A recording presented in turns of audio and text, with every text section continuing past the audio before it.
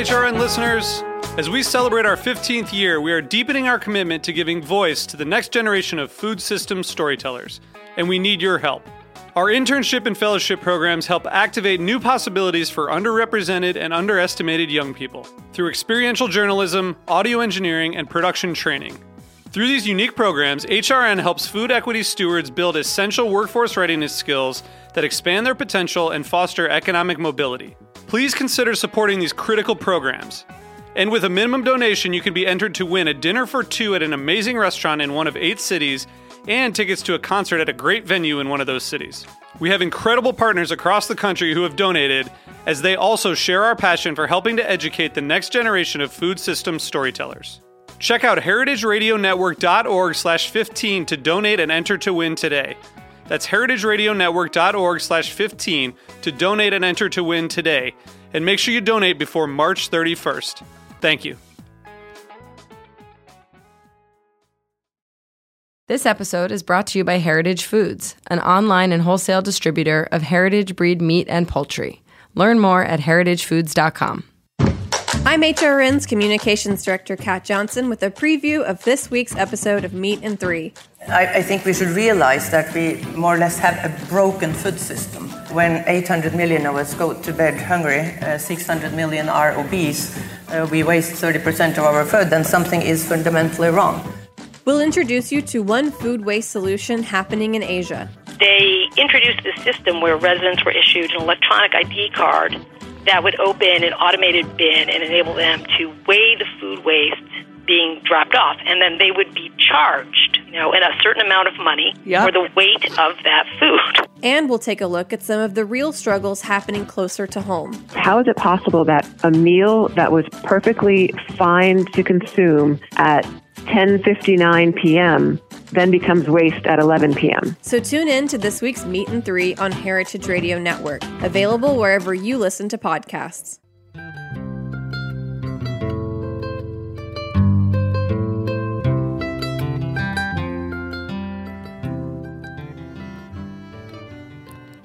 Hello, this is Lisa Held coming to you live from Roberta's in Bushwick, Brooklyn, and you're listening to The Farm Report, a Heritage Radio Network show about the people, processes, and policies that shape how food is produced today. So today I'm here with Emma Krejci from the Worker Justice Center of New York, who's joining us remotely, and Suzanne Adley from the Food Chain Workers Alliance. Thank you both so much for being here. Thanks for having us. Thanks for having us. So, both of you work to improve wages and working conditions for food workers, including agricultural workers. And I'm really excited about this episode because so far this season, we've been talking to a lot of farmers about a lot of issues facing farmers and talking to them, talking about them. And I've really been looking for an opportunity to talk more about farm workers. So I'm really thrilled to get into this discussion. And the impetus behind our conversation today was a recent report that was issued by Hilal Elver, and she reports on the right to food for the UN. And this report looks at agricultural workers around the globe. And so we've all sort of looked at the report, and I think the overarching theme is to call attention to a paradox, which is that while agricultural workers play this critical role in making sure people around the world are able to eat, they are, and this is a quote, among the most food insecure, facing formidable barriers to the realization of their own right to food, often working without labor and employment protections and under dangerous conditions.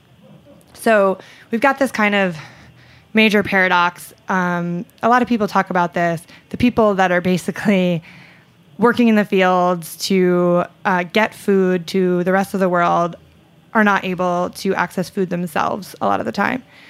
Is this something that you both see in your work with agricultural workers?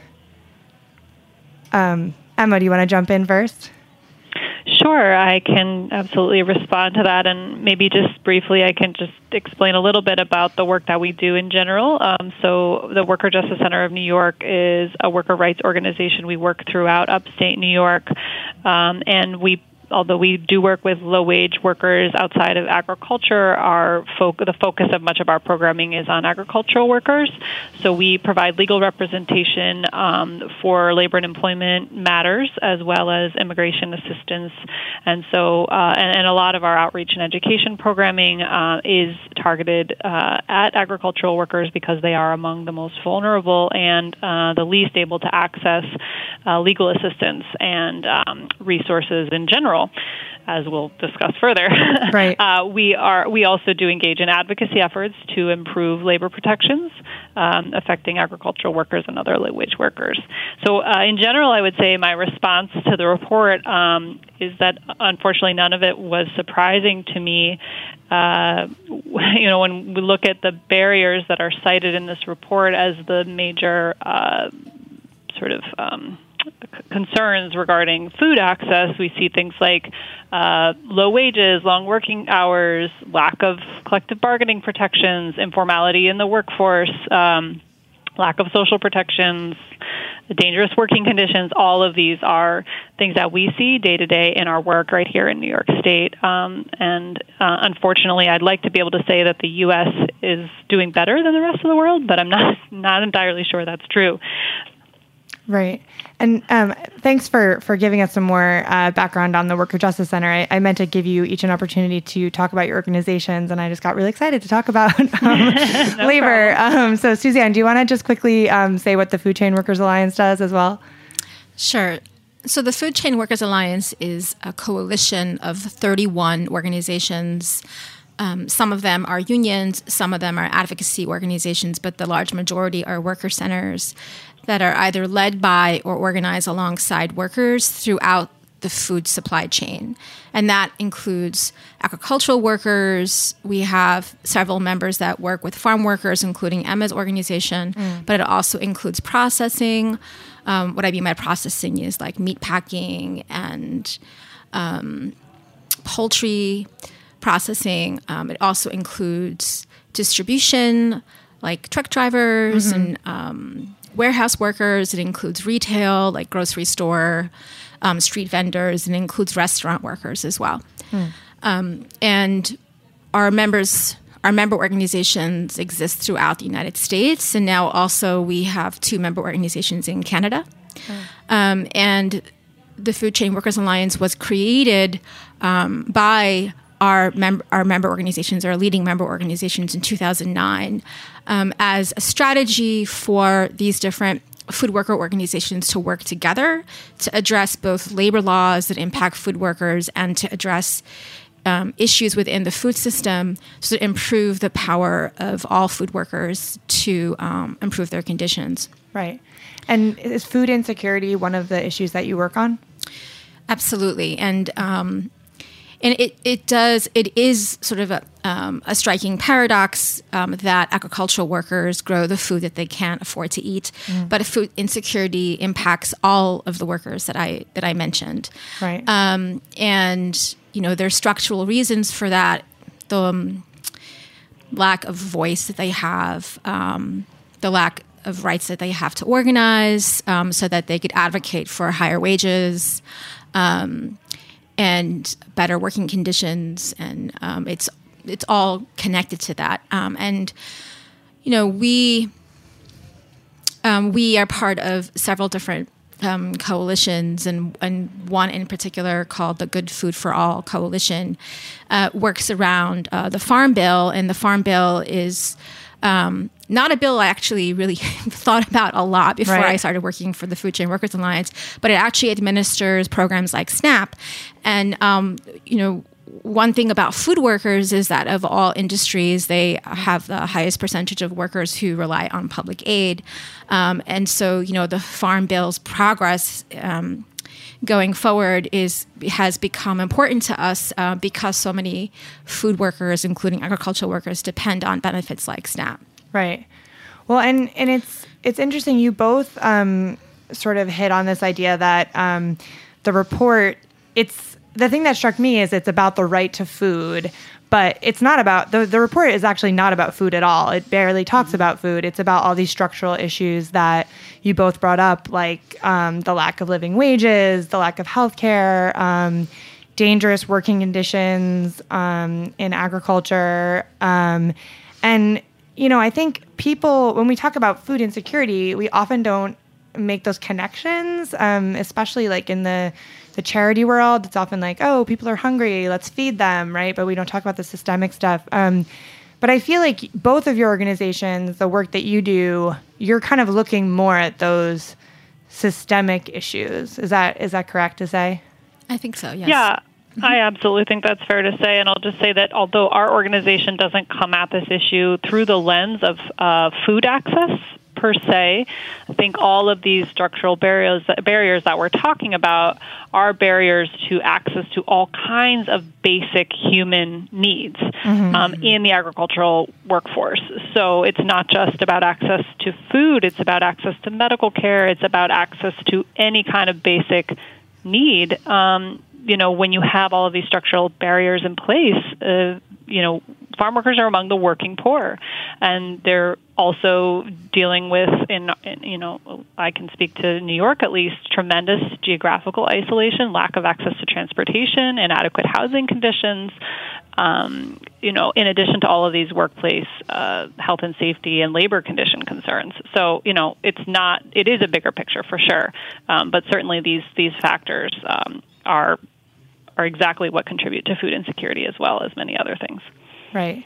And Emma, one of the other things the report brings up is that migrant workers, they say in all regions all over the world tend to face more severe working conditions and social exclusion than other agricultural workers. And I think most of the workers that you work with at Worker Justice Center are migrant workers. Is that true in New York? It's absolutely a mix here in New York State, and part of the problem of being socially marginalized and also working with an immigrant workforce is that there really is not a tremendous amount of good data about working conditions or the agricultural workforce as a whole. But we absolutely do work with year-round agricultural workers as well as seasonal workers, some of whom are migrant and some of whom are not necessarily migrating across state lines, but are working seasonally in agriculture. So I would say the folks that we deal with kind of run the gamut in terms of their employment arrangements. One of the major industries in New York State is dairy, and those are year-round positions. And dairy workers are some of the workers that are facing the most precarious workplace conditions of any agricultural workers. Migrant farm workers certainly face other types of challenges. Well, some are similar and some are different. But in terms of legal protections, year-round dairy farm workers are actually some of the most vulnerable because they fall outside the jurisdiction of the agricultural. There's a Agricultural Worker Protection Act that is applies to seasonal workers but does not cover year-round workers. And so there are issues around housing and health and safety that fall outside of, for whom dairy farm workers are not, largely covered. So I'd say different workforces facing different kinds of challenges, but a lot of similarities across the board. Right. And while we're on this topic, so I know, you can't really talk about agricultural labor without talking about immigration. And one of the big discussions right now is related to guest worker programs. And so the current administration and some farm groups are sort of arguing for expansions of these programs as a way to create legal pathways for workers to come to the U.S. For agricultural work. And I think both of the organizations that you are a part of are opposed to the expansion of these guest worker programs. Can you each talk about if that's true, and if so, why? Suzanne, you want to start out, or? Sure. I think that perhaps, different members of our alliance have been addressing this question of guest workers, perhaps not necessarily in one uniform way.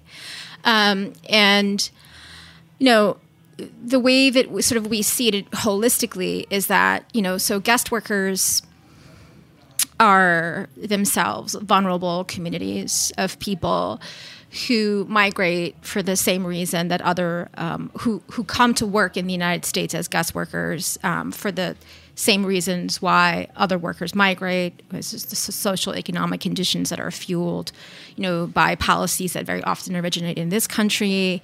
That is sort of pushing that. And, and it's also because just like other migrant workers, guest workers also sort of fit in this cycle of capitalist exploitation, which I think, often immigrants of all kinds or migrants of all kinds are kind of targeted for. And I think I would say that the guest worker program is a flawed one. And I don't hear much discussion about necessarily wanting to continue that because it's not ideal. However, when guest workers do come to the United States to work, they become part of our community, and their rights are just as important as anybody else's rights. And there are examples of guest workers who have organized for better conditions. I mean, they face the same sorts of conditions that we've begun to talk about, and in some cases, in some ways, they're probably a little bit more vulnerable and have less opportunities to access power to protect themselves when they are working as guest workers. So we also support any initiative that guest workers take on to organize for better conditions. And we've seen examples of that in places like Bellingham, Washington, and other places, not just in the food industry, but in other industries as well. Emma, you want to add to that?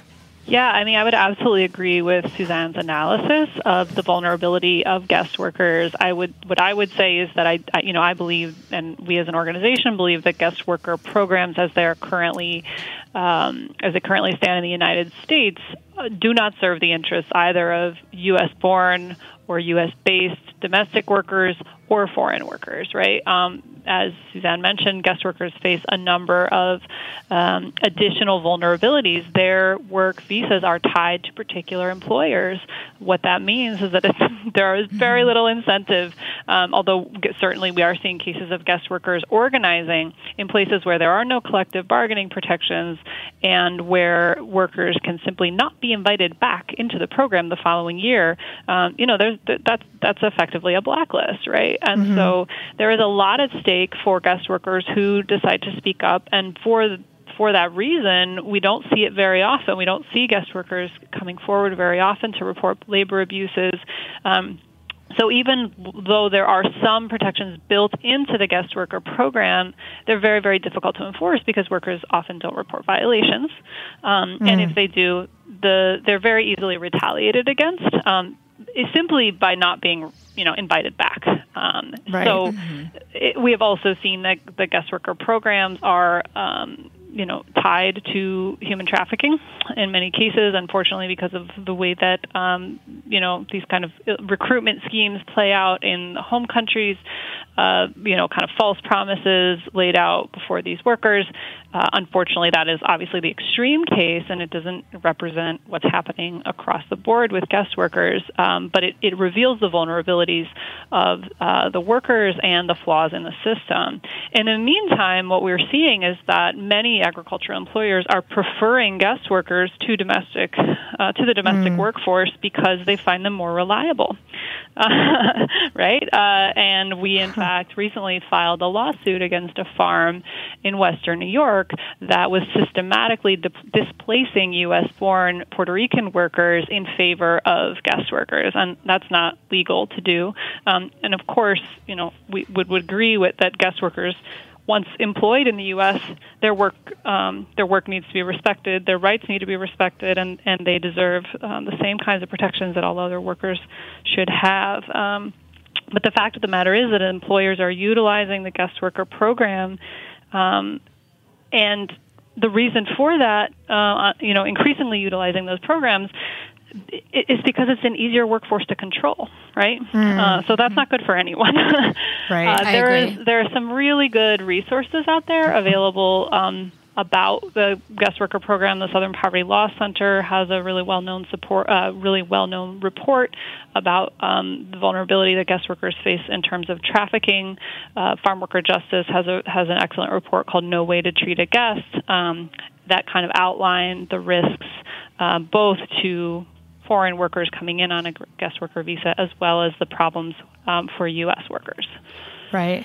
Well, and when I say U.S. workers, I'm including immigrant workers that are residing currently in the U.S. Right. Well, and that's what I was just thinking, too, is that you're pointing out all these flaws within the guest worker program that affect the people coming here as guest workers. But then, and also it's sort of often presented as a solution to a shortage of ag labor, but these programs do nothing to actually address the issues that workers here face right now who are immigrants or, are already working here, have been working here for a long time and don't have access to the same rights as people born here, right? Right, and unfortunately, rather than addressing the systemic problems within agricultural employment, we see instead efforts on the part of Congress to, expand the guest worker program even further. I mentioned dairy farm workers previously in the unsafe and very difficult working conditions they're facing. Expanding guest worker programs into the dairy sector, which of course, as I mentioned, are not seasonal positions, but year-round jobs, is one of the major efforts underway. Now, there's a lot of concerns about what that might mean for the dairy industry, but there's a huge agricultural lobby that's pushing for the expansion of guest worker programs into the dairy industry, which would displace a large number of the existing workforce potentially. Huh. Okay, so we need to take a quick break. When we come back, we have a lot more to cover. I know sort of access to collective bargaining rights has come up a bunch. I think maybe we can start there. We're just going to take a quick break, and we'll be right back. Thanks.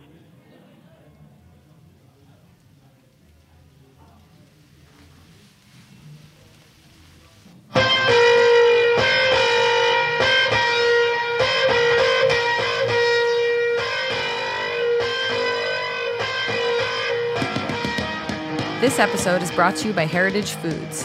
Heritage Foods was founded to sell ancient breeds of livestock and poultry that were becoming extinct, largely because industrial agriculture willfully pushed healthy heritage breeds aside for more profitable, faster-growing animals. Rare heritage breeds are saved when popular demand increases and farmers have the incentive to raise them. This Thanksgiving, we encourage you to buy a turkey from Frank Reese's Good Shepherd Poultry Ranch. Frank's turkeys are 100% purebred heritage, 100% pasture-raised, and 100% antibiotic-free. Turkeys are available in 2-pound increments. You choose your size. Don't wait. Pre-order your Heritage Thanksgiving turkey today at heritagefoods.com. All right, we're back. This is Lisa Held. You're listening to the Farm Report on Heritage Radio. I'm here with Emma Krejci from the Worker Justice Center and Suzanne Adley from Food Chain Workers Alliance, and we've been talking about agricultural labor.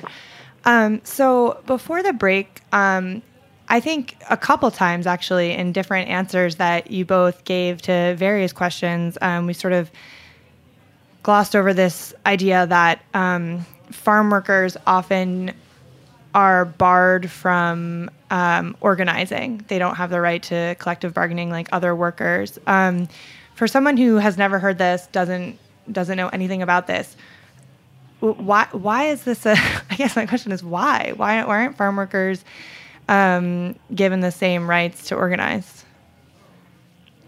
Suzanne, whoever wants to jump in. Go ahead, Suzanne. Do you want to tackle this one? Well, when we talk about this to folks like in different audiences and so on, we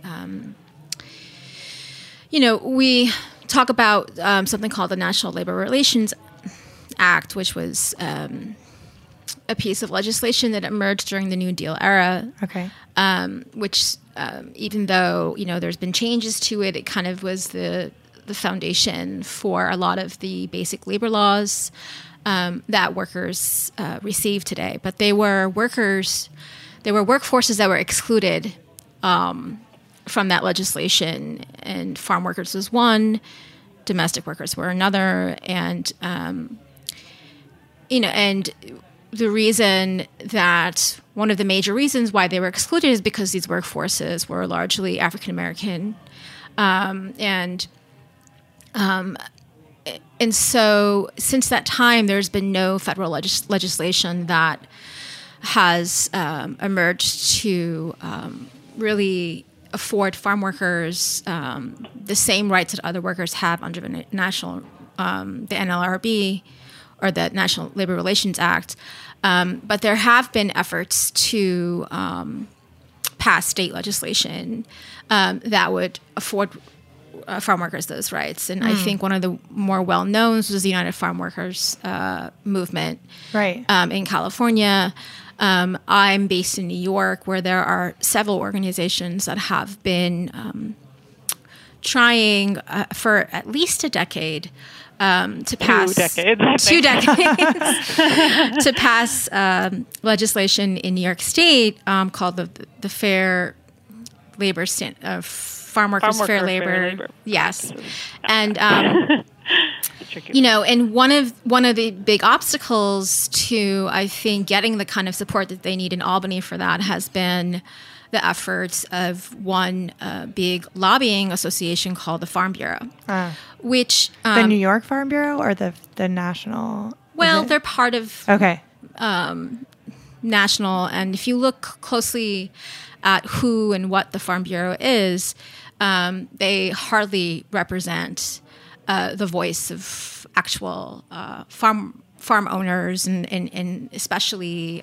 smaller farm owners, and rather they represent the interests of corporations, and they often receive funding from the GOP, and this is. Their institution has been not the only sort of challenge to passing legislation in New York, but one of the big ones. And I can speak to what's been happening in New York. I don't know much about similar efforts in other states, but there sort of might be some more information that we could look up. Got it. Emma, is the Worker Justice Center involved in that effort as well?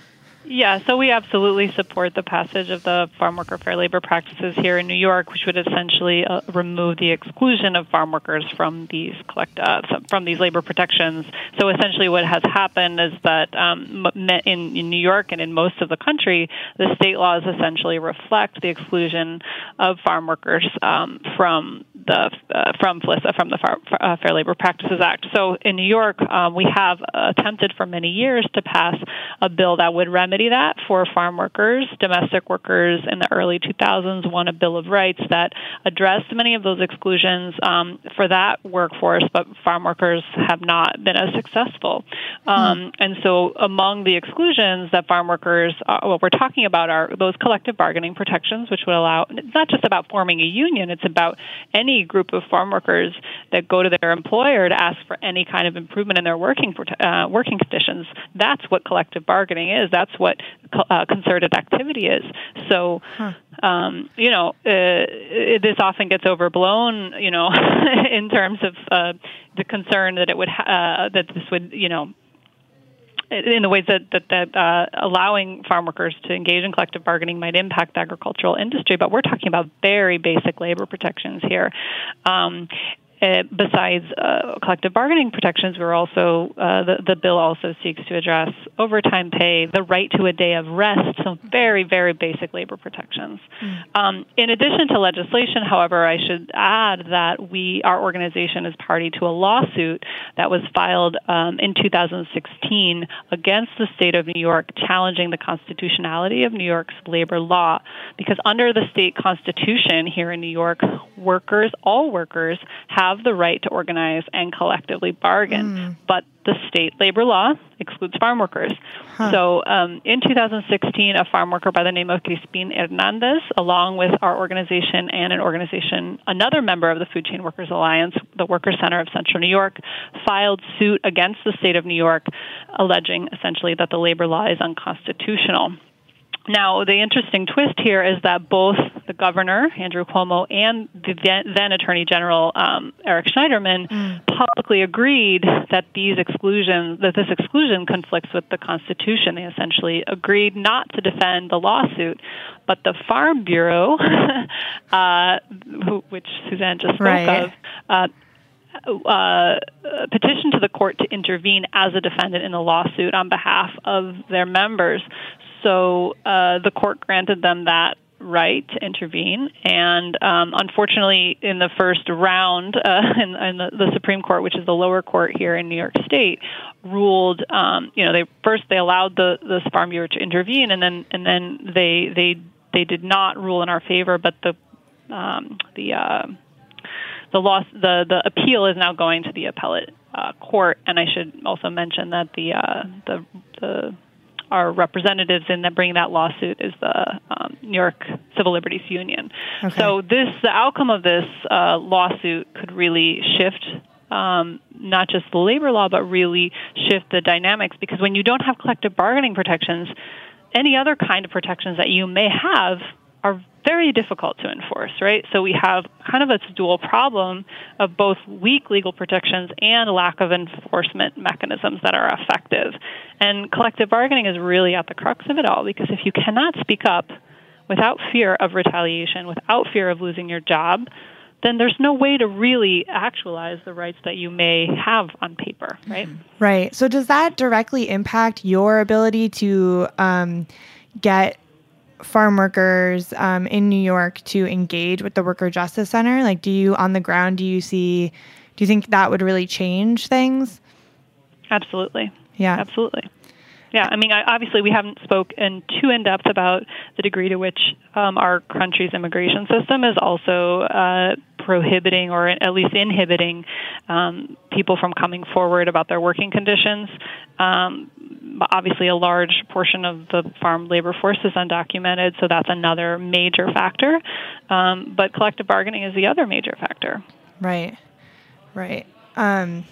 And actually, one of the other issues that you and I have talked about that I know you're working on a lot is also related to an issue that really affects undocumented workers a lot, which is access to driver's licenses. It's hard to say that word in the plural. So This is, I think, a really interesting issue. Can you talk a little bit about what the Worker Justice Center is doing related to helping workers access driver's licenses and why that's important for agricultural workers specifically? Sure. Yeah, so one of the campaigns that we are focused on right now is a statewide campaign. We are one member among many working to change New York State's policy in terms of access to driver's licenses for undocumented workers, undocumented people in general. And so there are currently 12 other states that have policies which allow undocumented people to access a driver's license. New York is not one of them. And so what we see this issue, although it's maybe not intuitively a worker rights issue, we see this issue as very much connected to the concerns around farm workers' access to basic services and their rights as workers.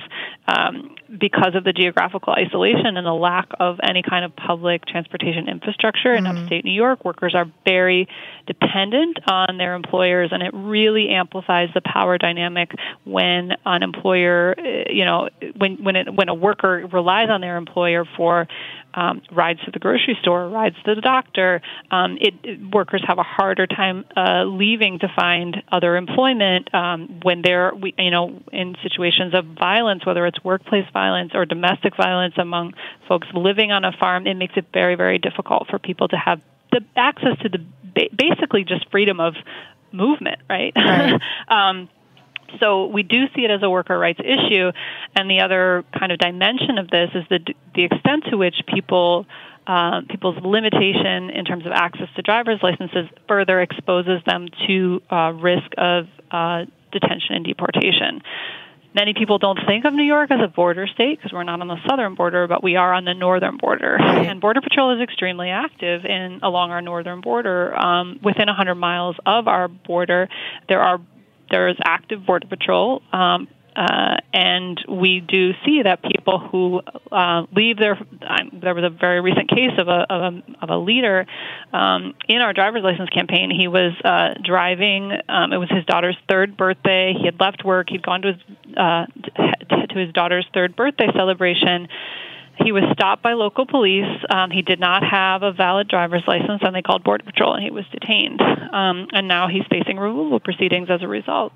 So these are very, he's a dairy farm worker, right? Right. So these are very present realities for the workforce, the agricultural workforce in upstate New York, particularly along the border region. But we've seen the ways in which a lack of access to driver's licenses contributed to immigration enforcement throughout New York State and throughout the country, really. Yeah.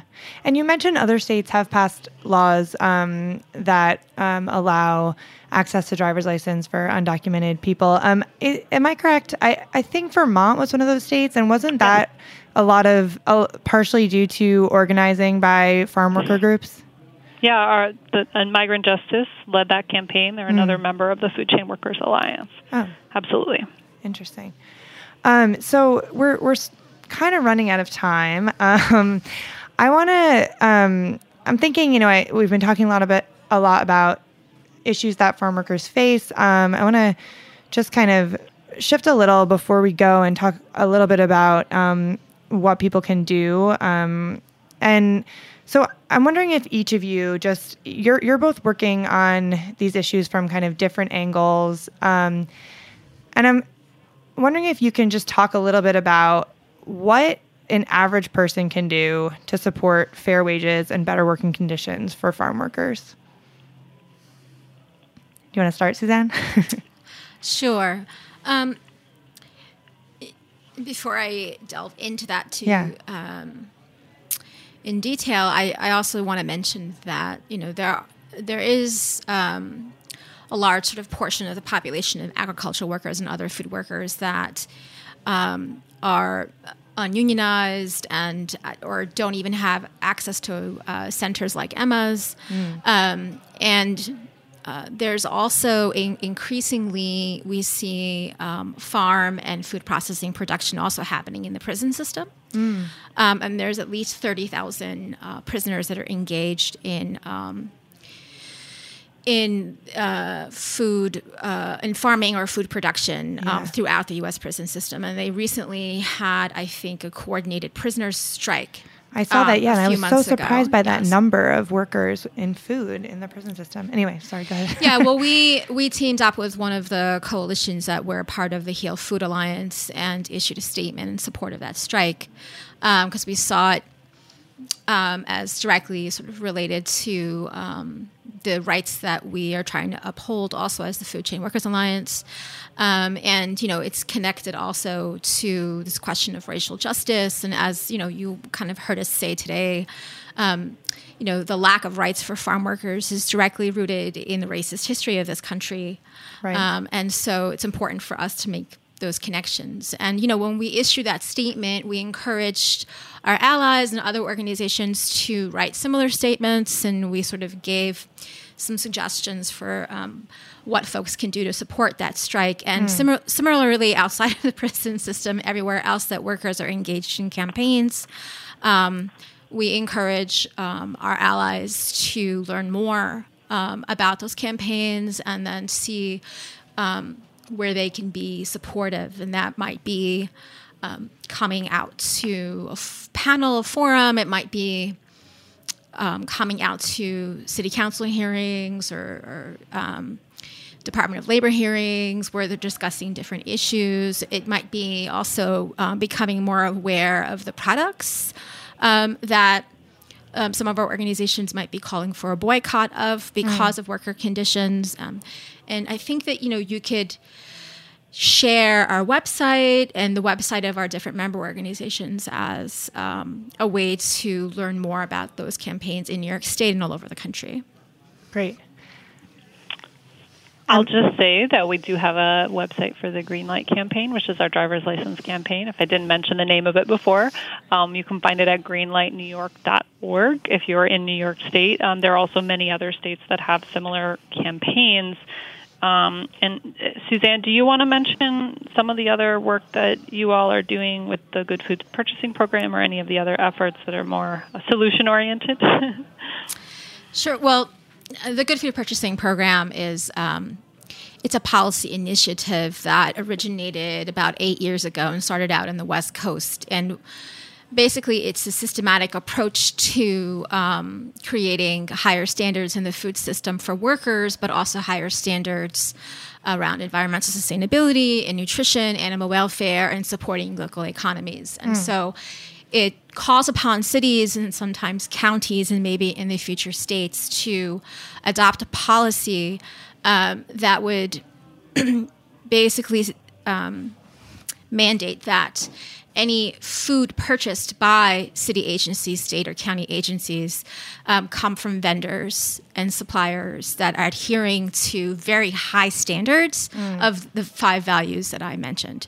And it's been passed in LA, in Oakland, and in San Francisco, and in Chicago, and in Cook County, and particularly in LA, where it was first passed, we've already seen very sort of positive impacts on the environment, and it's been used as a tool to support worker efforts. It was used, they were able to use it as leverage to keep a company like Tyson out of the contracts because of high rates of abuse in their factories, for example. And we're currently working on adopting GFPP policy in New York City and in Boston and in Washington, D.C. and in Buffalo. And we're in the process of building a coalition within the 5 sectors that I've mentioned. And, we're working with city agencies to see that through. Right. And that's huge because those agencies are huge institutional purchasers, right? So the volume of food that you're getting, The only other institution that spends more money on food procurement than New York City is the U.S. military. Wow. That's crazy. I think this kind of circles really nicely back to the report, actually, which kind of signals some of the ways that private sector actors, including consumers, can really influence the rights and of agricultural workers by using those kinds of the market power, the consumer demand, to promote increased protections and accountability. And there are a lot of different models for how that can work. I would say they're most effective when they're really driven by workers and workers having direct involvement in that accountability. But I would also say that I think we need to bear in mind that the private sector and consumer-based campaigns are not a replacement for state protections, right? And that it's often a very effective strategy for getting people involved and educating folks, but we have to look at both sides, right? We have to try to look at how states can do what they need to do, right, which is what this report is all about, right. To really create systemic protections for workers and meaningful enforcement. So I think these are things that have to complement each other, cannot be seen as, as in and of themselves addressing the full scope of the problem. Absolutely. Right. Well, I think that is a great note to end on. Thank you, Suzanne and Emma, for being here. I really appreciate it. Thank you for the invitation. You. Pleasure. And thank you all so much for listening to the Farm Report on Heritage Radio Network. If you enjoyed the conversation, please subscribe, rate, and share the podcast. We'll see you next week.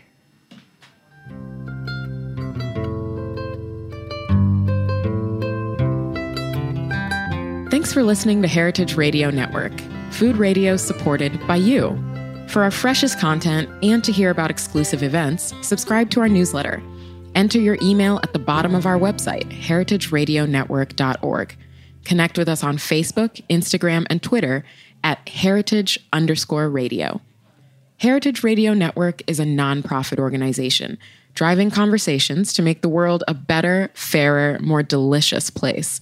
And we couldn't do it without support from listeners like you. Want to be a part of the food world's most innovative community?